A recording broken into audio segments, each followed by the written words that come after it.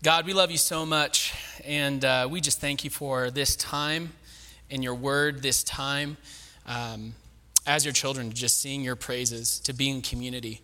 God, we pray that you draw us closer to you this morning. Give us wisdom, give us insight, give us understanding. God, may we leave here today different than when we first walked in. We pray these things in Jesus' name. Amen. So I love my parents very much. I have great parents. I have a lot of respect for them. They're not perfect. So much so that when I was about 8 or 9 years old, they let me start watching this show with them and my siblings. And that show was CSI, which stands for Crime Scene Investigation. You guys probably know about the spinoffs. I watched the OG. I watched CSI Las Vegas. And that's a show about murder. I don't know why my parents, when I was 8 or 9 years old, allowed me to watch that, but they just did. Kind of a confusing thing to say to me as their child. But because of that show, I really hated the dark because it seemed like a lot of murders took place in the dark. So much so, I hated the dark that I slept with a light on in my closet until I was in about middle school. I didn't mind doing chores because I love doing chores. I'm a neat person or whatever. But I hated taking out the trash at night. I absolutely hated that because our trash can was on the side of our carport. There was no light that really shone over there. There's these big kind of creepy trees that waved near the trash can. And so my 8 or 9 year old mind just thought that's a perfect place for a murderer to come out and get me. That's just the way that my mind works. So because of this show, and I'm not going to say because of my parents, but because of this show, I hated the dark, except for this one time when, again, I was around that age. I was like 8 or 9 years old. And my mom worked at the church that we went to. And so we were there during the week, me and my brother and some of our friends, and so we decided to play a game of hide and seek. It was a pretty good-sized campus, so this was going to be a lot of fun. So our friend Josh is the seeker, so Josh starts counting, and we start talking to each other, where should we hide? Where should we go? And somebody has the brilliant idea of, let's go down to the church basement, which is below the gym. Now, little known fact, in Arizona, there's like 5 basements in all of Arizona because basements are creepy, and I can say that because I live in a basement currently. But I know in Colorado we love our basements. However, this was kind of weird for in Arizona to have a basement. So me and my brother and my friends, we went and we hid in this one classroom because when you went down there, there was this just hallway of classrooms. The hallway was always dark. There were all these rooms that nobody ever used. It was kind of like those weird tunnels in DIA. It was really, really creepy. So we go off to the first room on the right side. We walk down the basement. We hide in this classroom. Me and my brother, my friends, were hiding behind some gross furniture, waiting for our friend Josh to come and find us. And so we sit there and we wait and we wait. And then all of a sudden, you just hear footsteps coming down. You just hear, guys, are you there? And of course, we're not saying anything. We're trying not to laugh. And so he finally walks into the door. By this time, we have cat vision. We can kind of see, his outline in the door, and our eyes have adjusted. So we see that he's crossing the door, and we all jump out. We're like, ah! And we scare him. And that screaming quickly goes to laughing, and we're just, boys will be boys, I guess. We're just laughing, ha, ha, ha, and all that stuff. And so one of my friends was near the light switch, and he turns on the light switch. I guess that's not the way to turn on a light switch. That's the way to turn on a light switch. So he flicks on the light switch, and we can just see our friend Josh is just stoic and just ghost-like, not moving. So we're like, oh, man, we got him so good. And then one of my friends is like, Josh, and he points. And Josh had peed himself. We scared him so badly. Kids are awesome, are they not? But the reason why I share that story is because why would we do something like that? Because if we were kids, or whatever, and that seems like a pretty innocent prank. But from an early age, I feel like I learned pretty quickly that my bent was not towards living kind of a godly life. Instead, my life was actually bent towards maybe hurting people or making fun of people or whatever. The truth is that even though there would be adults in my life who would have described me as a good kid, or my friends or my brother, sometimes we were good kids, respectable kids, the truth is that there was a darkness in my heart that I knew was there. I knew my natural condition was not bent towards living a godly life. And so whether it was elementary age or middle school or even high school, I would make fun of people. I would make inappropriate jokes. I would bully my peers. I watched things that I shouldn't have, although I'm going to blame my parents for that just a little bit. I would lie. I would get angry. I would gossip. I would be selfish towards my friends and my non-friends.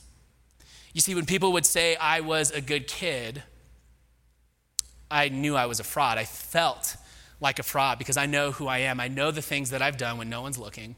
I know the things that I've thought but never said or I've never acted on. And I knew I was the furthest thing from being a good person when I was younger, but even still now, I know I am not a good person. I recognize that there's been this kind of darkness in my heart, and there always has been. So this morning, I want to talk about just that. I want to talk about light and darkness, these two terms, these two themes that show up in the Old and the New Testament. For example, we first see it in Genesis chapter 1, verse 2 and 3. Verse 2 is about God creating the universe, right? Creating the world. We get that story. But then it says, the author writes about how darkness was over the face of the earth. And then in verse 3, it says, God says, let there be light.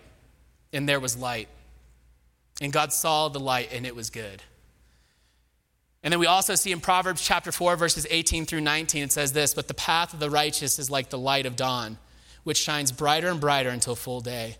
The way of the wicked is like deep darkness. They do not know over what they stumble.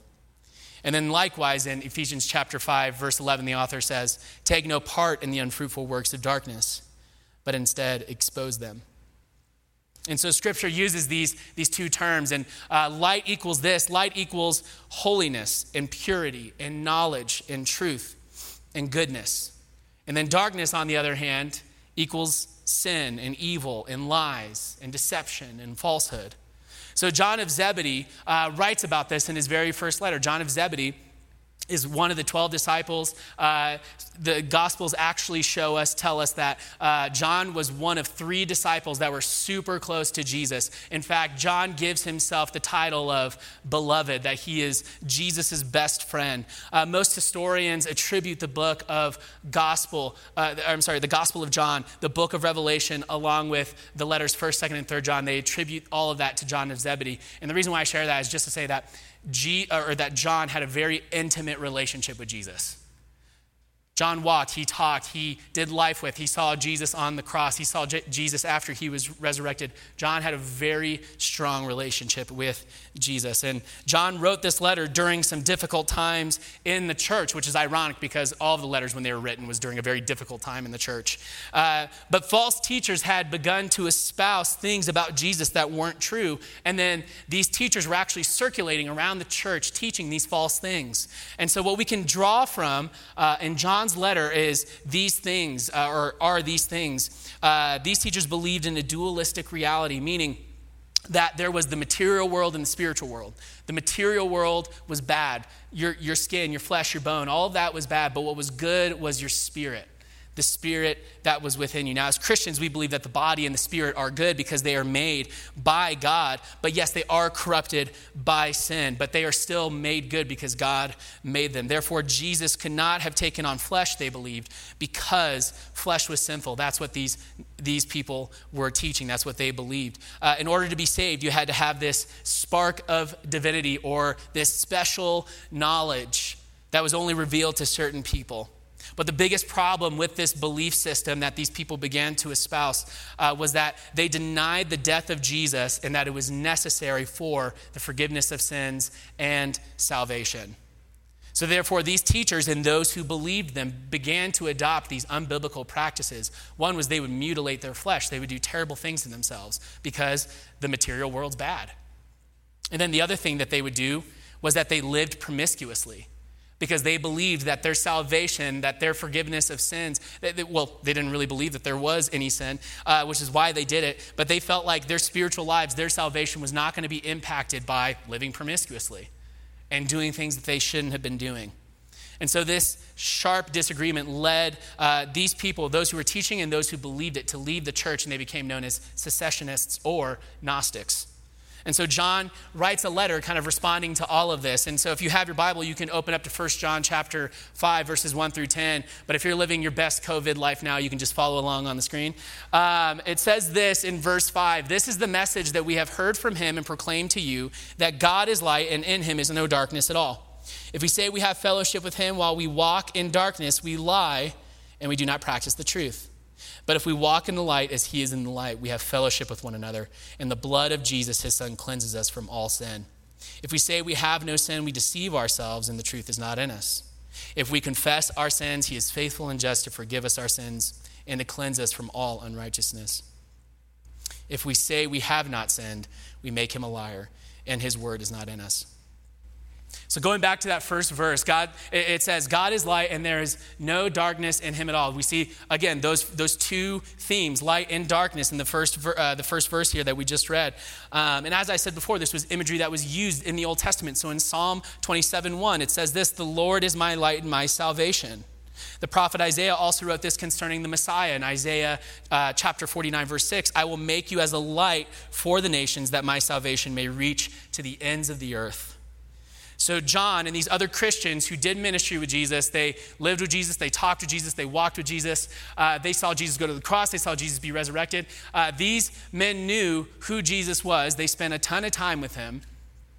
And so when John says this, that God is light and there's no darkness in it at all, what is he basing that off of? His time with Jesus, because Jesus is the Son of God. As recorded in John chapter 8, verse 12, Jesus says this about himself. Jesus says, "I am the light of the world. Whoever follows me will not walk in darkness, but will have the light of life." And so why does Jesus say this? Because he is God. He's fully God and he's fully man, equal to the Father in substance, power, and eternity. As Jesus declared about himself in John chapter 10, verse 30, "I and the Father are one." So how does John, the apostle, know this? He knows this because he lived with Jesus. So anyone who knows Jesus knows the Father. Even though Jesus took on flesh, the Gospels declare that Jesus was without sin, which contradicted the teaching of the Gnostics, because anybody who had flesh, who had bone, that was sinful. So after this, John gets into what the commentators call the three denials, and they are if-then statements. They are conditional statements, and they kind of work like this. They basically work like this. It's kind of like denial, then truth, then denial, and then truth, and denial and truth, and so on. But so looking at verse 6, it says this, "If we say that we have fellowship with God while we walk in darkness, we lie and we do not practice the truth." So the first denial is just that we lie. We lie to God, we lie to ourselves. As I said, these teachers claimed that their spirit was not impacted by their sin, so therefore they were without sin. They claimed that they were close to God, but their actions spoke differently because they failed to take seriously their own sin. And as Christians, we know better than that. We know differently than that. The Christian takes his or her sin seriously. Why? Because Jesus did. Jesus died on the cross for our sins. As Christians, we do not dismiss our sin because our sin put Jesus there. We hate our sin. We mourn our sin. In fact, as I've been studying this passage over the last couple of weeks, and I've been reading commentaries, and I've even been praying, "God, reveal the darkness in my own heart," I have found myself more and more mourning the sin in my life, which is not something that I had been doing currently. The Christian wants to repent. The Christian wants to turn away from our sin because we know that it impacts us physically, emotionally, mentally, and spiritually. And so John uses this idea of walking as a metaphor for the whole way of life, whether that's walking in the light or walking in the darkness. To walk in darkness means to sin habitually. It's not that we are without sin, it's that we continue to commit the same sin without acknowledging it or recognizing our need for Jesus. So if we walk in darkness, if we habitually sin, if we deny our sin, then are we really having fellowship with God? Because those who have fellowship with God will genuinely pursue holiness and confront their sin when the Holy Spirit reveals it to them. As the Apostle Paul says in Romans chapter 6, verse 1, "What shall we say then? Are we to continue in sin that grace may abound? By no means." I love that. He asks a question and then he answers it, because I'm really bad at answering questions. We are not to continue sinning because we have God's grace. This idea that we can keep sinning and have fellowship with God, it's a lie, and it's a very dangerous one. It's one that I have often believed, and growing up in the church, going to Christian school, working in the church, I can safely say that I know a lot of Christians who also believe this as well. Oh, I just can keep on sinning and it's fine. Again, I have fallen victim to that, but it's not true. We do not abuse God's grace like that once he confronts us with our sin. So God takes our sin seriously, and so should we. And then looking at verse 7, here's a truth. But if we walk in the light as he is in the light, we have fellowship with one another, and the blood of Jesus, his son, cleanses us from all sin. So to walk in the light is to live righteously day by day. And by doing so, we have fellowship with one another as brothers and sisters in Christ. And this word cleanses is actually a continuous tense. It conveys the thought of purification that takes place day by day. So it's not a once and for all sort of cleansing that happens. It's a day for day cleansing that happens every single day. And this cleansing comes from the atoning death of Jesus Christ. And the good news is that this atoning death is offered, this cleansing is offered to those who believe in Jesus.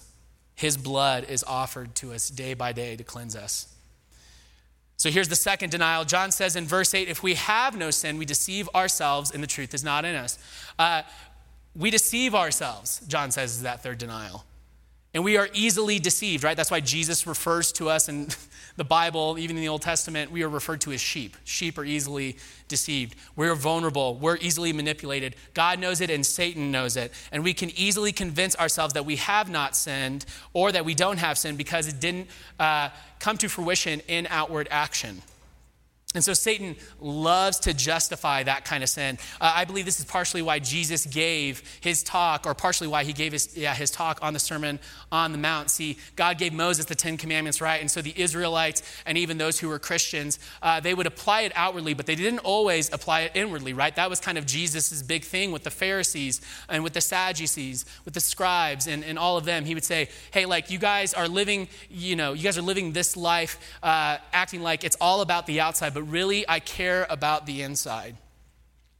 And so I believe this is why Jesus said such radical things, such as, you have heard that it was said that you shall not murder, but I say to you that everyone who is angry with his brother will be liable for judgment. So that's a big difference, right?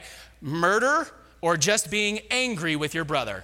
We see that and we're like, well, this person doesn't go to prison for just being angry. But the truth is that Jesus is making no distinction here. He's saying, hey, even if you've committed murder or if you've been angry with your brother, it is a sin in my eyes. Now, one is greater than the other. Taking life is one is greater than the other, but still they are sins. Or here's another one that Jesus says, you have heard it was said that you shall not commit adultery, but I say that everyone who looks at a woman with lustful intent has already committed adultery in his heart. And as guys, we love that verse, right? Because that just makes us feel so good about ourselves.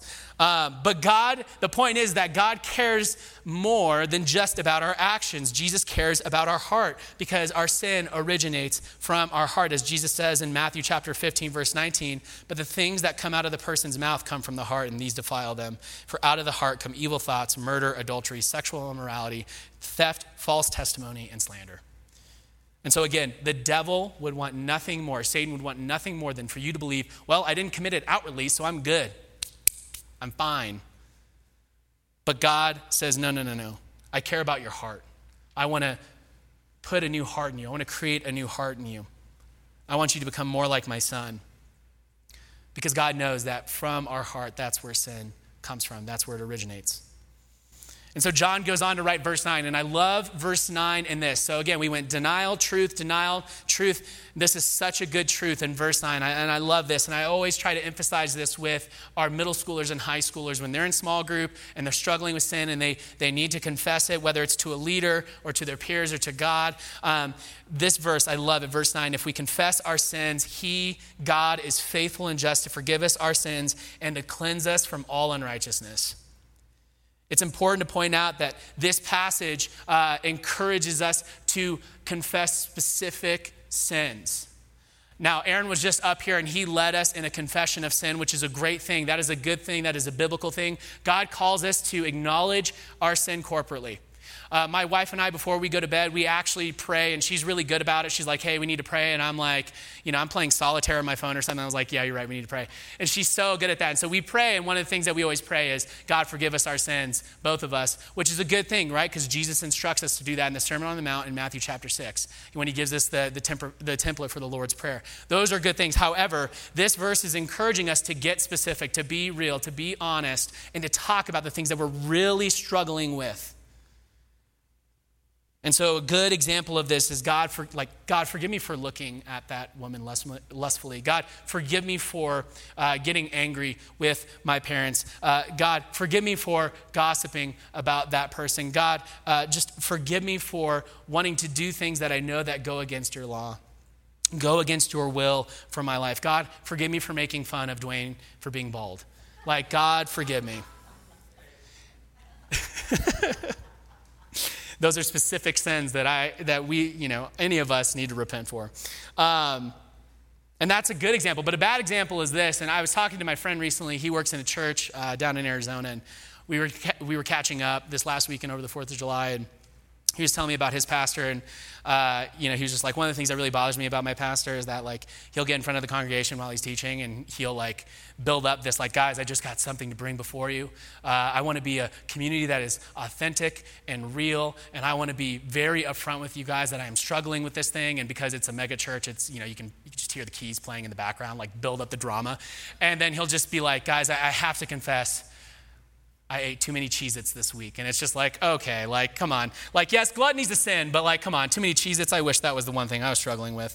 The point being is that we need to be transparent with God. As Pastor Dwayne once said, the matter of the heart is the heart of the matter. Now, he didn't actually say that, but I couldn't figure out through Google who actually said it, so I'm going to give him some points here. But nothing is hidden from God. He already knows our sins and transgressions. So why can we not come to him confidently with hands open, on our knees, confessing to him, God, here's what I've done. Here's what I have felt or what I've thought, which is sinful against you. God, please forgive me. Because we should not be superficial about our sin. Nothing is hidden from God. We might think because somebody else doesn't know about it that it's fine, but the reality is that it's not.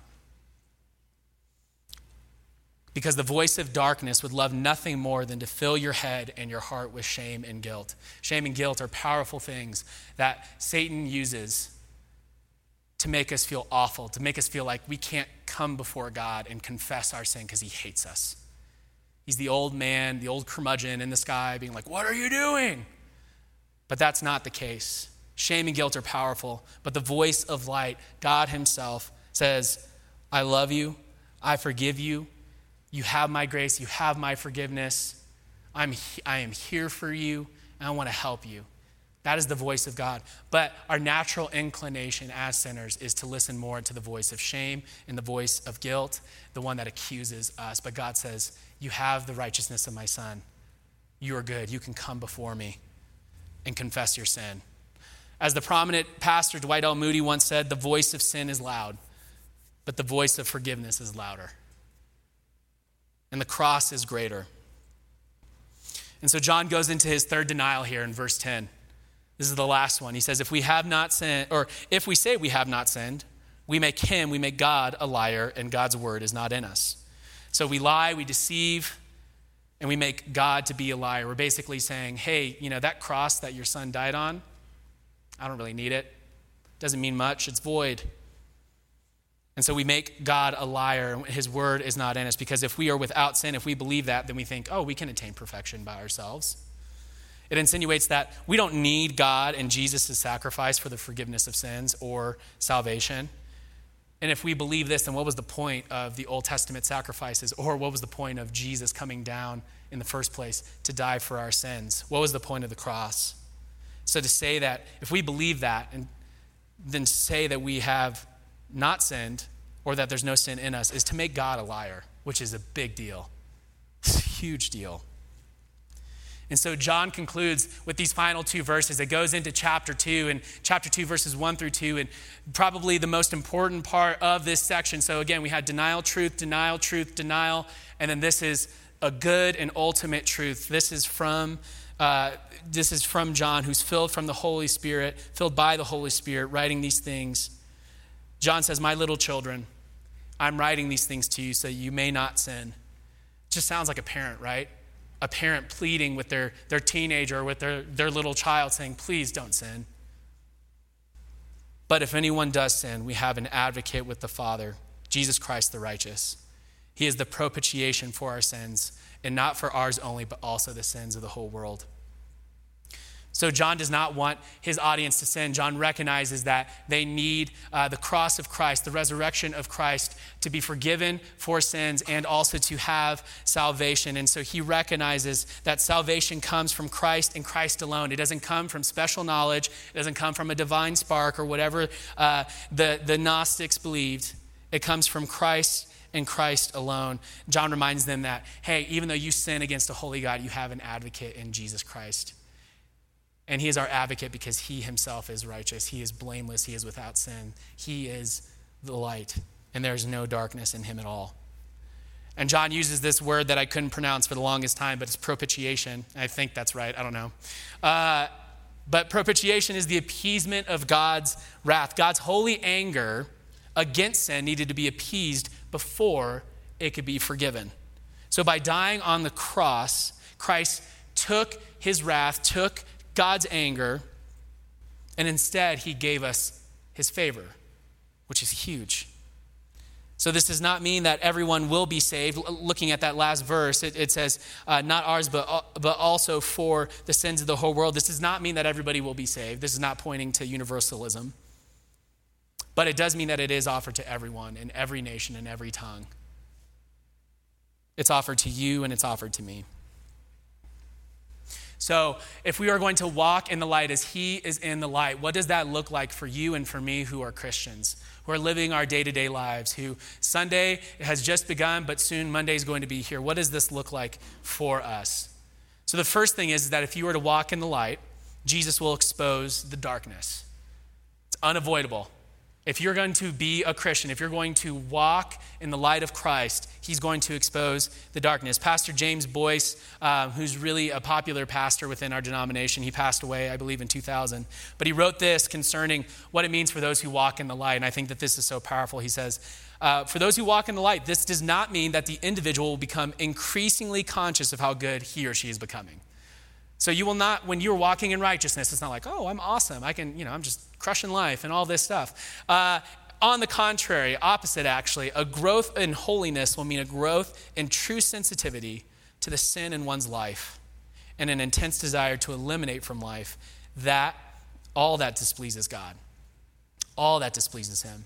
So when you come to saving faith in Jesus Christ, you will increasingly realize your own sin, your own brokenness. You will not increase in, oh, I'm just awesome. That's not how the Christian life works. The longer we walk with the Lord, the more we spend time in prayer, the more that we are in his word, the more we are having fellowship with believers, the more and more God will expose the sin in our lives. It's unavoidable.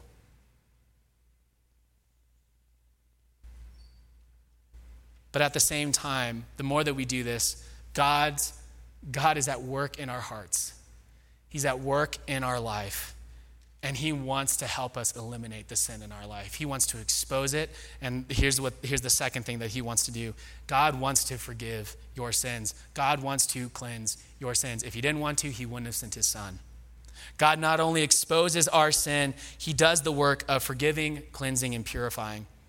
Sin had left a crimson stain, right? As that song goes. But he, Jesus, washed it white as snow.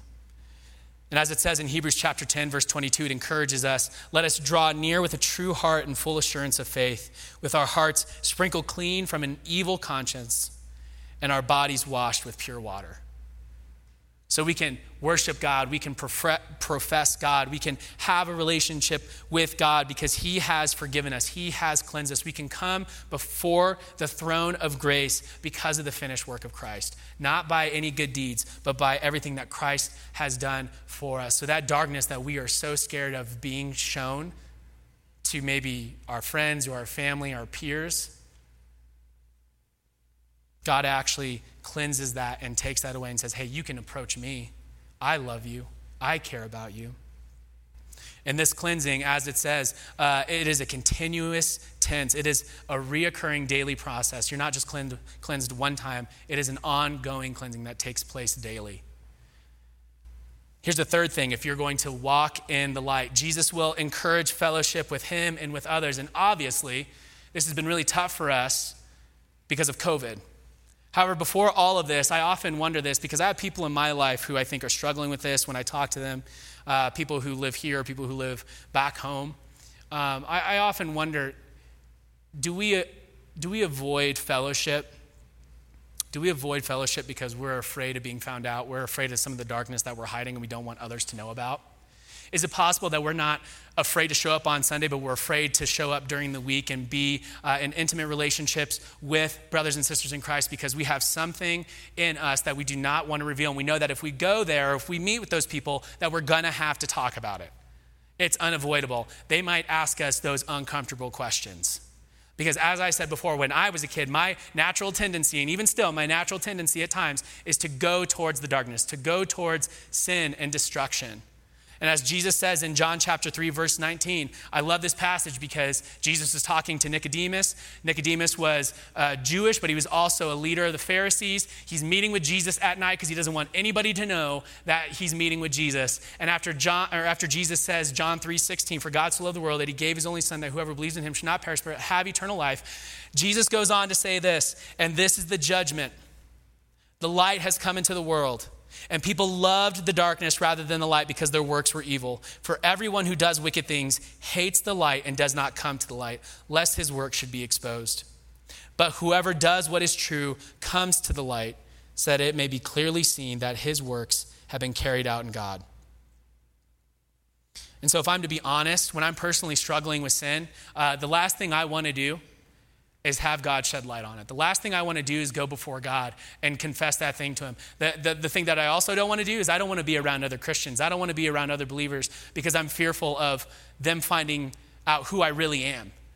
You know, one of the blessings of being a millennial is that I live in the social media world, and I'm no longer on any of these social media like accounts or anything. I'm not on Facebook. I'm not on Instagram. I'm not on Snapchat or TikTok or whatever sort of weird app they come up with next. But I did grow up in that, and so we were able to live filtered lives. We were able to show people what we wanted them to see.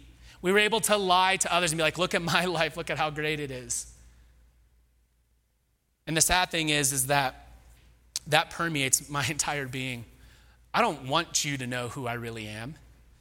I'm scared. I'm absolutely terrified. And a lot of times I'll use, I'm in ministry, so I can't be honest or transparent about myself. But the reality is that's just cowardice. That's just a lie. And even if I wasn't in ministry, I'd still be doing the same thing. I'd be managing my image. But God has created us and he has called us as Christians into fellowship with believers, even if we fear being judged, even if we fear being condemned, or even if we fear that being truly known will be rejected. God has created us for fellowship, and it's our job as Christians to remind each other that God loves us, that his grace has no bounds, and that he forgives us our sins. So if we are to walk in the light, we are to surround ourselves with believers, sharing our sin, asking for help, asking for prayer, asking to be challenged so that we may be more and more like Jesus and so that we may glorify his name. Which leads me to my last point. Here's the last thing for those who are to walk in the light. Jesus will use your past shame for his future glory. That's some good news. Jesus will use your past shame for his future glory. God can use your former darkness to spread the light of the gospel to those who don't believe. In essence, use your story for God's glory. We need to be honest. We need to be transparent with believers and non-believers alike. And now I'm not asking everybody to come up here on stage and just confessing their worst sins, in front of everybody. That's not what I'm asking. But here's where I am going to challenge us. Maybe we know of one or two people in our life. And by the way, I would encourage that, if you are a man, confide in another man. If you are a woman, confide in another woman just to be safe. We don't want to reverse that.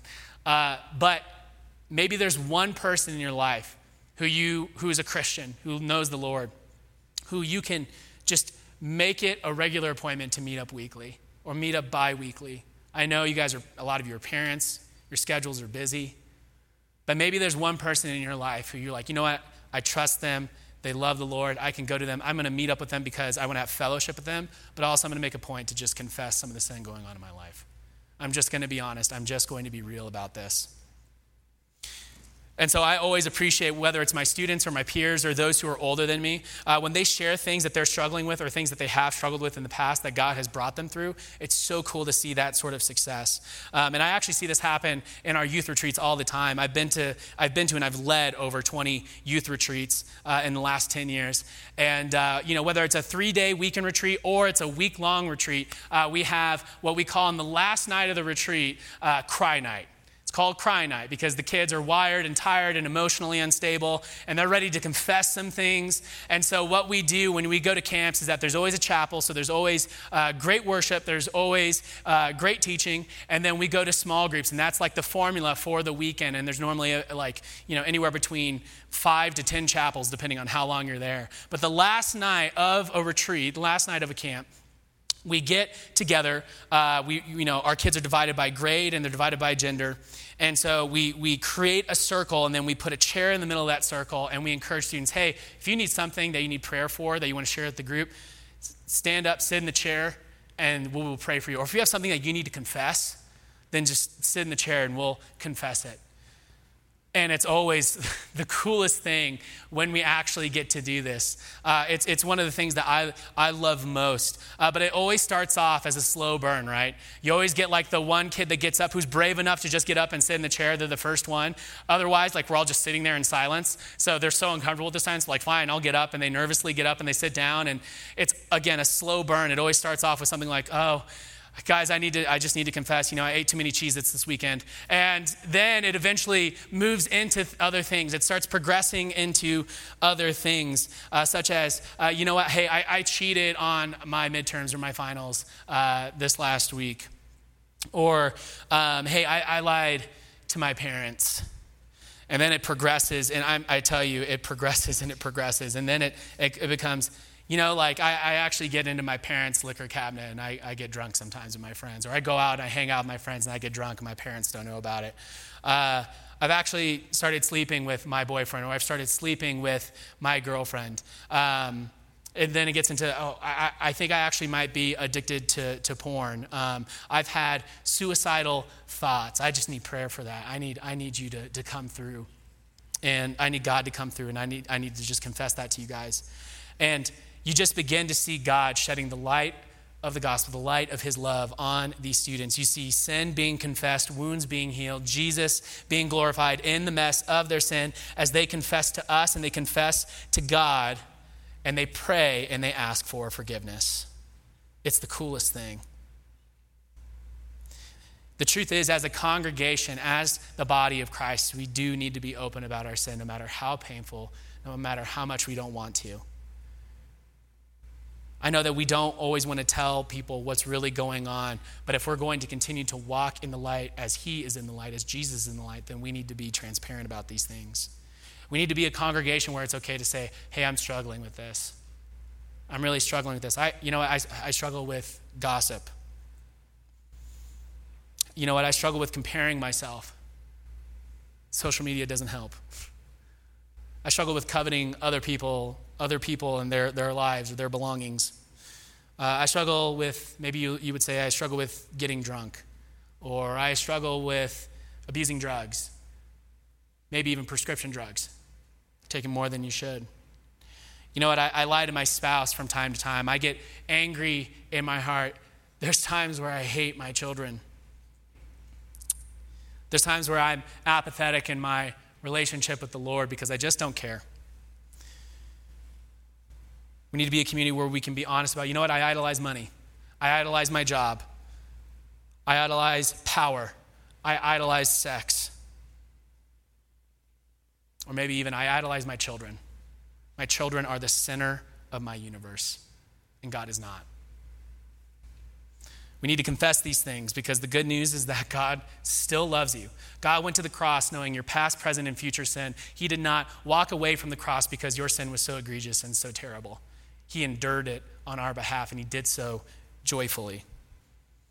When we confess things to God and we confess things to each other, God still loves you. God forgives you. God cleanses you. And Jesus has given you his righteousness so that you are made new each and every day.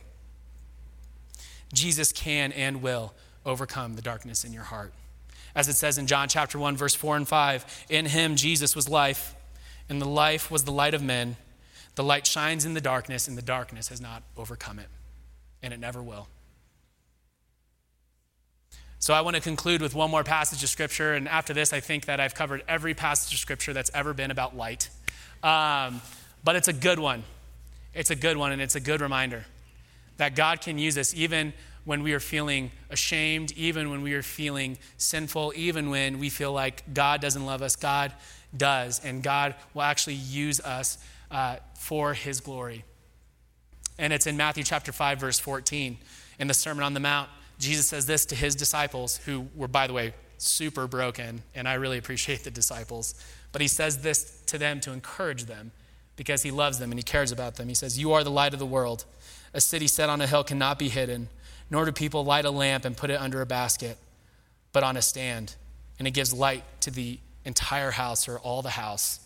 And in the same way, let your light shine before others, so that they may see your good works and give glory to your Father who is in heaven. Not give glory to you, but to give glory to your Father who is in heaven. God is light. God is doing a work in you. Those who profess Jesus Christ as your personal Lord and Savior, God is at work in your life. He's never going to stop.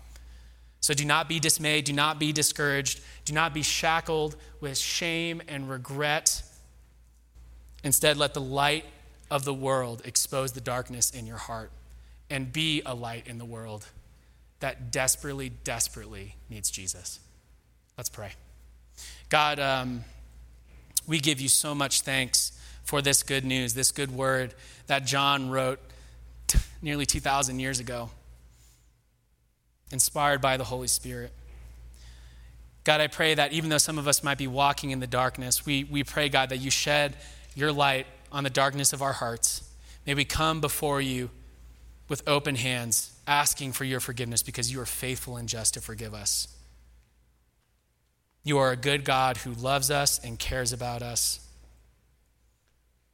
And so, God, we surrender to you and ask that we will be your light in a world that desperately needs the good news of Jesus. We love you and we pray these things in Jesus' name. Amen.